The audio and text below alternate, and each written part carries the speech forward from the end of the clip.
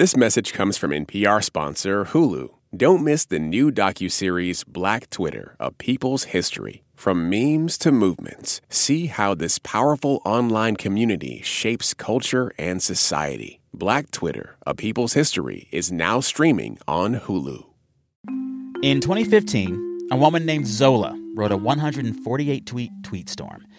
It was unlike anything I'd ever read on Twitter before. It began with these words. Y'all want to hear a story about why me and this B word here fell out? It's kind of long, but full of suspense.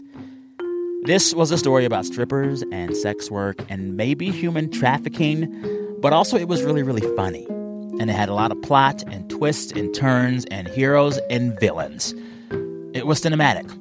Flash forward to now, and Zola is a feature film. You want to hear a story about how me and this bitch fell out? It's kind of long, but it's full of suspense. So in this tweet storm, now movie, Zola is this waitress in Detroit. An exotic dancer named Stephanie comes into her restaurant. They hit it off, and Stephanie convinces Zola to go down to Florida for a weekend of stripping and making a lot of money. My roommate just told me that he going down there tomorrow, and he asked me if I had any friends that want to make some money, and you the first bitch I thought of. When we leaving? Be ready by 2. But the road trip turned into something much bigger and darker and scarier. You're listening to It's Been a Minute from NPR. I'm Sam Sanders, and today on the show, we talk about Zola with one of its stars, Riley Keough. Riley plays the villain in this film, Stephanie, or as she calls her, the demon. Riley is drawn to performances like this in some of her most standout roles to date. The series The Girlfriend Experience or the movie American Honey, she isn't playing a hero at all. She's playing complicated characters, living uncomfortable lives, doing things a lot of people wouldn't approve of. In this interview, Riley tells me why she made that her niche, and also how she learned her black scent for Zola. Yeah, it's a black scent. And why she was comfortable, as a white woman, using it. We'll also discuss how her very famous family, the Presleys, does and does not affect her work. All right, I like this chat a lot. I think you will too. Enjoy. You know, so this movie, Zola, it is born out of a 148-tweet-long tweet storm that first told Zola's story. You know, I've never seen a film come from tweets like this. You've been acting a while. There was a time, I think, when no one thought this could happen. Could you have ever imagined, even 5 or 6 years ago, that you would be starring in a film that came out of a Twitter story? Never. And when I heard that, because I read the Twitter thread in real time in 2015 when it came out, when the rest of the world read the Twitter thread, and they told me that they're making a film and they're going to send me the script, and I remember thinking, how do you adapt a Twitter thread? Like, how does a brain do that, you know? Well, because I walked into the movie yesterday saying, well, if I've read the tweets, am I going to get something new from the film? And I did. And yeah, it worked. It worked in this surprising way. How would you describe your character in the film, Stephanie? Stephanie she's a demon. She's she's kind of just like a walking inappropriate nightmare. Money, titties, money, titties. You know, on the page when I read her, you know, it's very clear that she's just this really offensive, out of control person, you know, and the villain, she's the villain of the film. I was like, look, booger bitch, just get your ghetto ass up on my face. It's not my fault you nasty. It's not my I think that what was interesting about that is when you're playing a villain, you always really need to make sure to find empathy for them and to find, you know, especially as the performer, you want to be able to, you have to connect to your character and totally sort of step in their shoes. And I really couldn't find that at first. The first time I read it, I was just like, okay, she's just awful. You know, she's fun. She's fun. Yeah, she's fun. She's, you know, she's totally, you know, enigmatic in this way. She's kind of like this wild woman that you kind of want to go on a trip with her, but it could go two ways, you know? But yeah, I think that, you know, you're also witnessing a woman who's doing the best she can, and you don't know how she was raised, you don't know the trauma she's experienced, you know, and I think always keeping that in mind. But yes, in the film, she's a demon. You know, and I think you're supposed to kind of feel those ways. I hate her and I like her and I, you know, just confused. And even the moments when you see her sort of like opening up or being vulnerable, I think there's always a question in the audience's mind of like, is this manipulation as well, you know? Coming up, how Riley prepared her character's black scent. Stay with us. When the economic news gets to be a bit much, listen to The Indicator from Planet Money. We're here for you, like your friends, trying to figure out all the most confusing parts. One story, one idea, every day, all in 10 minutes or less. The Indicator from Planet Money, your friendly economic sidekick. From NPR. Do you ever wish you could get your stories in 3 hours rather than 3 minutes? Or maybe you're sick of doom scrolling, getting your news in bits and pieces. That is where Embedded comes in. We bring you documentary series that will change the way you think about things. Find us wherever you get your podcasts. Legendary oceanographer Sylvia Earle has spent 8 decades exploring underwater, and she has good news. Areas that are protected, you can see recovery. How We Save the Ocean, part 2 of our series on the TED Radio Hour from NPR. There's this one scene that Stephanie is in that I just cannot get over. It was so powerful for me. That night where Stephanie is kind of turning tricks all night, but the focus of kind of. Yeah, take it back. Not kind of. Fuller. Yeah. But like during the sex scene where she's with multiple men, the focus of the camera, it's not really her. The focus of the camera, it's the men, and they're grunting and huffing and puffing and making these awful sex faces and looking awkward and pathetic. And it's saying something about sex to me. Something different, something I don't usually see in movies. And I wonder, what did that scene say to you as you were making it? Because the object of the gaze had shifted. Yeah. I mean, that the scene was saying to me, this is what Stephanie's experiencing. You know, and I think a lot of the time she's seeing these men from these angles, and this is, and feeling the intimacy of what that might be like.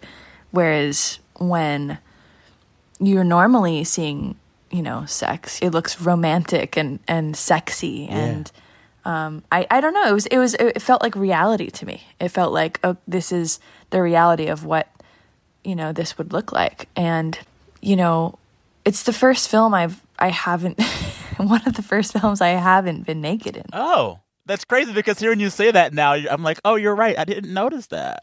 Oh my goodness. Yeah, and that in itself was like so funny to me. And it's not that I have any issue being naked, but it's just was so funny to me that the first film I'm not naked in is Zola. An extremely sexual film. Yeah. Yeah, totally. It's very sexual, and I love that. You hear, okay, it's a movie about strippers and sex work. I'm gonna see titties, you know, and there's none, and I love that. And and then you're seeing male body parts, and there's a wide variety of dicks. Excuse my language. No, it's okay. You can say it. Well, I also like with the way that, with all of that you're talking about, you know, what are we looking at? What are we not seeing? It is showing you how, especially in that scene where Stephanie, your character, is just running through these men, we see sex scenes usually where the man has the power and the woman is serving the man. Yeah. In that scene, it felt like you had the power. They wanted you. Mm-hmm. You were composed and in control, and they were these awful, crude-looking animals. And you were in charge. And I don't know. I found it refreshing.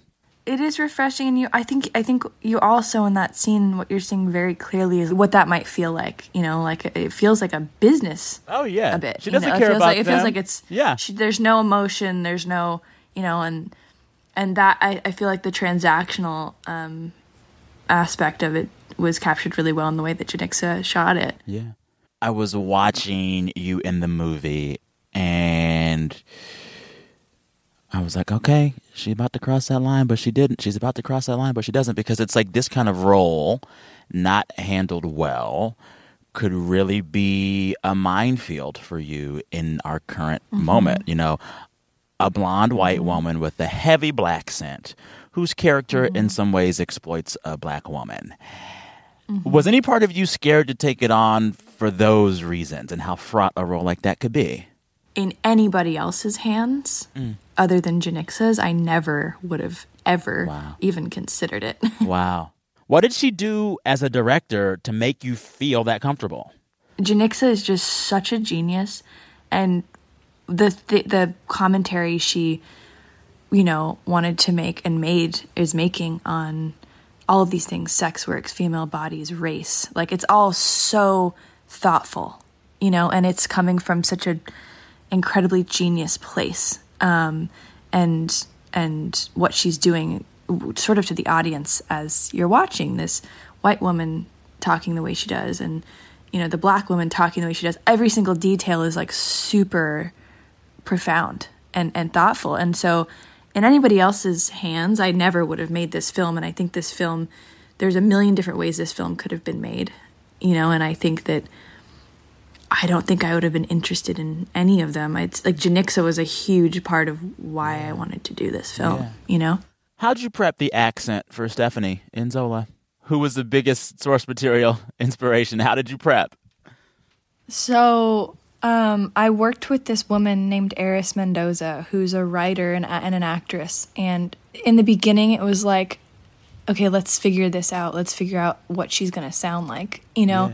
Because in the script, it's very clear that the dialect, the words she's using and the way she's speaking is like very clearly appropriation. Yeah. So then the question was, do we go there? Is that what Janixa wanted to do with the accent as well? And it was. Was there one particular like turn of phrase where you were like, I can't get that one. It's too hard. I can't say it like that. Oh, I actually have videos, because what really helped is Eris did this thing where she was like, okay, your mouth's too tight. And because I also have TMJ, she's like, you need to like relax. So she would have me sit in her backyard and she'd put a cork in my mouth. What? Like a wine cork. And she put a cork in my mouth, and then she had me do all of my monologues with the cork in my mouth. And so I have all these videos of me with this cork in my mouth, like going through my Zola monologues. And she, you know, it worked. And then the amazing thing was on set, like, because all of us were so close, you know, I also had everybody on set that if I forgot how to say something, or if I was like, should I say it like this or should I say it like that? You know, Coleman would be like, no, say it like this, you know? Yeah. Or Taylor would be like, no, say it like that, you know? So I had this environment where like we were all creating this demon together, you know? Creating this demon together. Yeah. And there's these small moments where I feel like one of the big themes is race as performance, sex as performance. These are personas we take on and characters we take on when we do things like sound black or white or perform sex work. And there's this little quiet scene that I keep replaying in my head where your character is talking back to Zola, and it's a white woman and a black woman going back and forth to each other saying, okay, bitch. Okay, girl. Okay, bitch. Okay, girl. Okay, girl. Okay, bitch. But to see the two of you play with it, it was just wonderfully, it just captured this like element of like racial performance that the whole film seemed to be a commentary on, and I liked it. Well, I'm glad you liked it, and absolutely. And I think, and by the way, I think that's the only scene in the film that was improvised. Wait, really? I'll improv that? Yeah. I mean, like I think that like, okay, bitch, or something was there, and I think we just kept going. Y'all did. Because we were just like making each other laugh. But I think that was kind of like the only moment in the whole film that was like kind of just us going off the script. Up next, why Riley tends to play anti-heroes. Stick around. On this week's Wild Card, we talk with Issa Rae about those moments where our lives could have gone another direction. definitely wasn't supposed to be with that guy at all. At all. But I still think about it. I'm Rachel Martin. Issa Rae tells us how to make peace with the path not taken. That's on the Wild Card podcast from NPR, the game where cards control the conversation. Big news stories don't always break on your schedule. But with the NPR app, news, culture, and podcasts are ready when you want them, in your pocket. Download the NPR app today. I'm Rachel Martin. You probably know how interview podcasts with famous people usually go. There's a host, a guest, and a light Q&A. But on Wild Card, we have ripped up the typical script. It's a new podcast from NPR where I invite actors, artists, and comedians to play a game using a special deck of cards to talk about some of life's biggest questions. Listen to Wild Card wherever you get your podcasts, only from NPR. Seems like you like taking on roles where you were not the main hero. You're an anti-hero. You're incredibly messy. What do you think that's all about? That's a really good question. A lot of the times those roles are more complicated to me.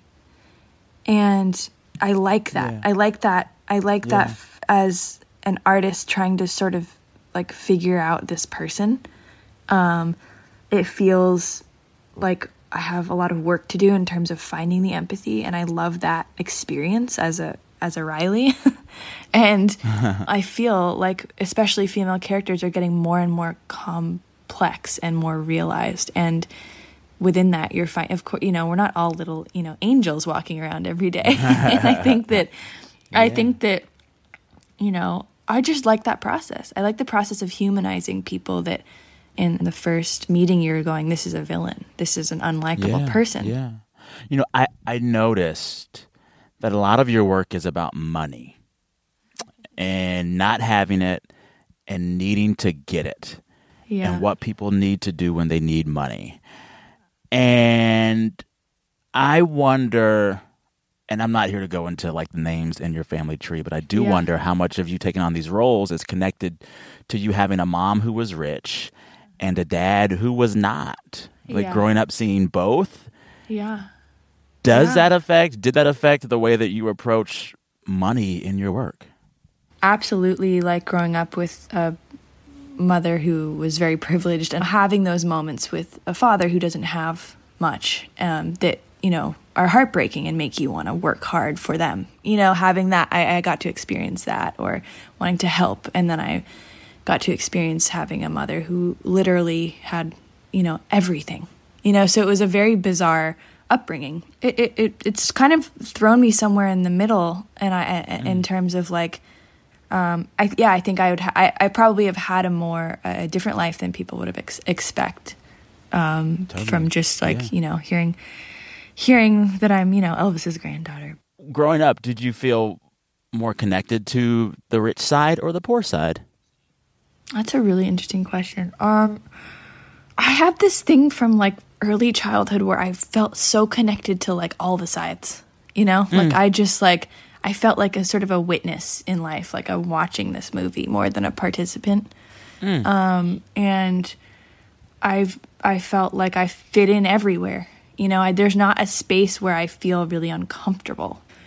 And I think it's funny though, because when I was a kid, my dad, he was living in an apartment at the time, and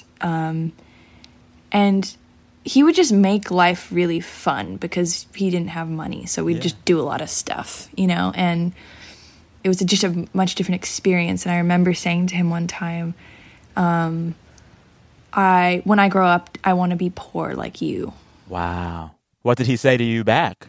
I don't remember, but I remember thinking at the time, like, this is going to be a compliment. He's going to love this, and then as an adult, I'm going like, wow, that would have been a really hard thing to have your child say to you. And, what I meant was like, I loved his life, and like, I loved the simplicity of it. And I loved that we would go do things and spend quality time together. And, I don't think it was a financial thing, but I just remember saying that to him and just sort of like, what I thought that his life and his, the experiences I had with him was because he was poor, and it's just an interesting interpretation as a child.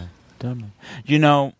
So much of the work you do, you are swallowed by these roles and you really commit to them. And I'm sure a lot of people watching you in this and in other work don't know who you are, right? And do you want to keep that going? Do you want people to not think about you in your bio when they're watching you in these works? Or is there a moment where if you choose, that conventional Hollywood route, they're gonna know? Do you think about that? And do you wonder about how to use celebrity at some point to bring more people in, maybe? Because there's a certain kind of fame where people have to tell everybody everything about their entire lives.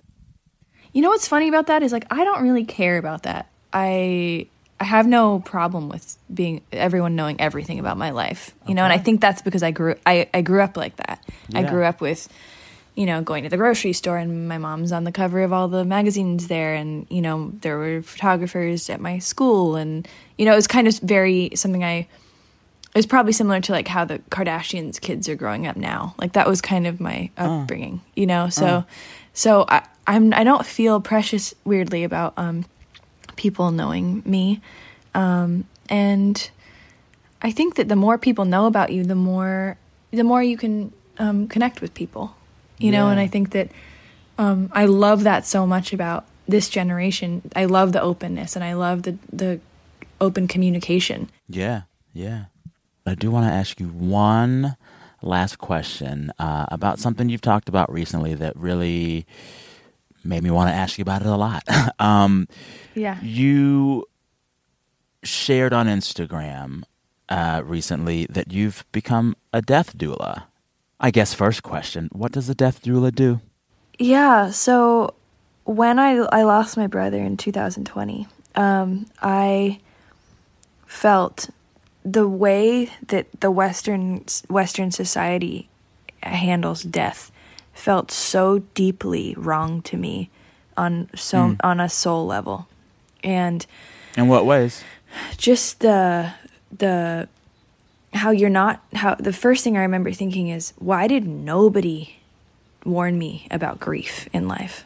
Why did nobody teach me that this can happen? And death is just so hidden from Western culture.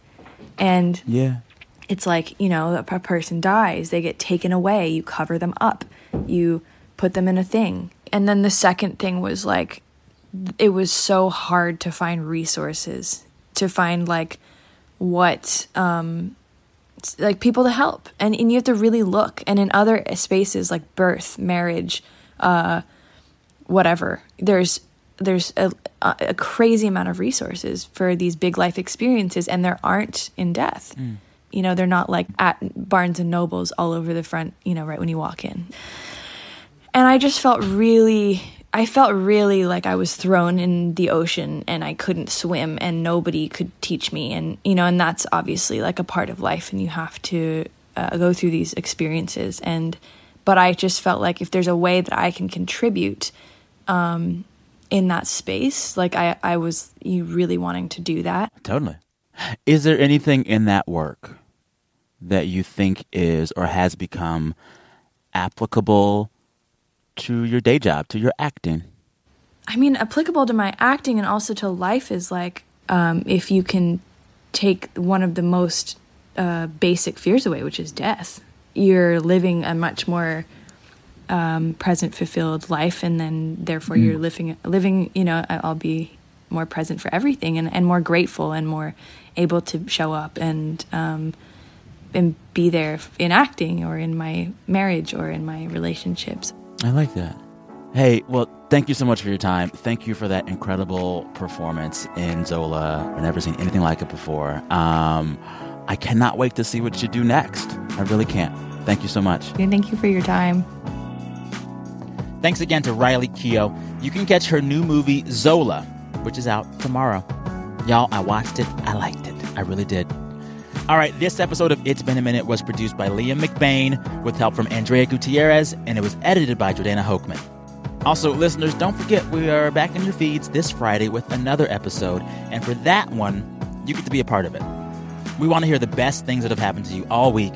Just record yourself and then email that file to me, samsanders@npr.org. All right, listeners, till Friday, thanks as always for listening. Be good to yourselves. I'm Sam Sanders. We'll talk soon. Hey, I hear you have a birthday coming up. Yeah, you. If you're listening to this, that means you have a birthday coming up eventually. And here at Life Kit, we want it to be a special one. Magic can happen and good luck can happen and serendipity can happen if we're open to it. How to have a good birthday, even if you're not a birthday person.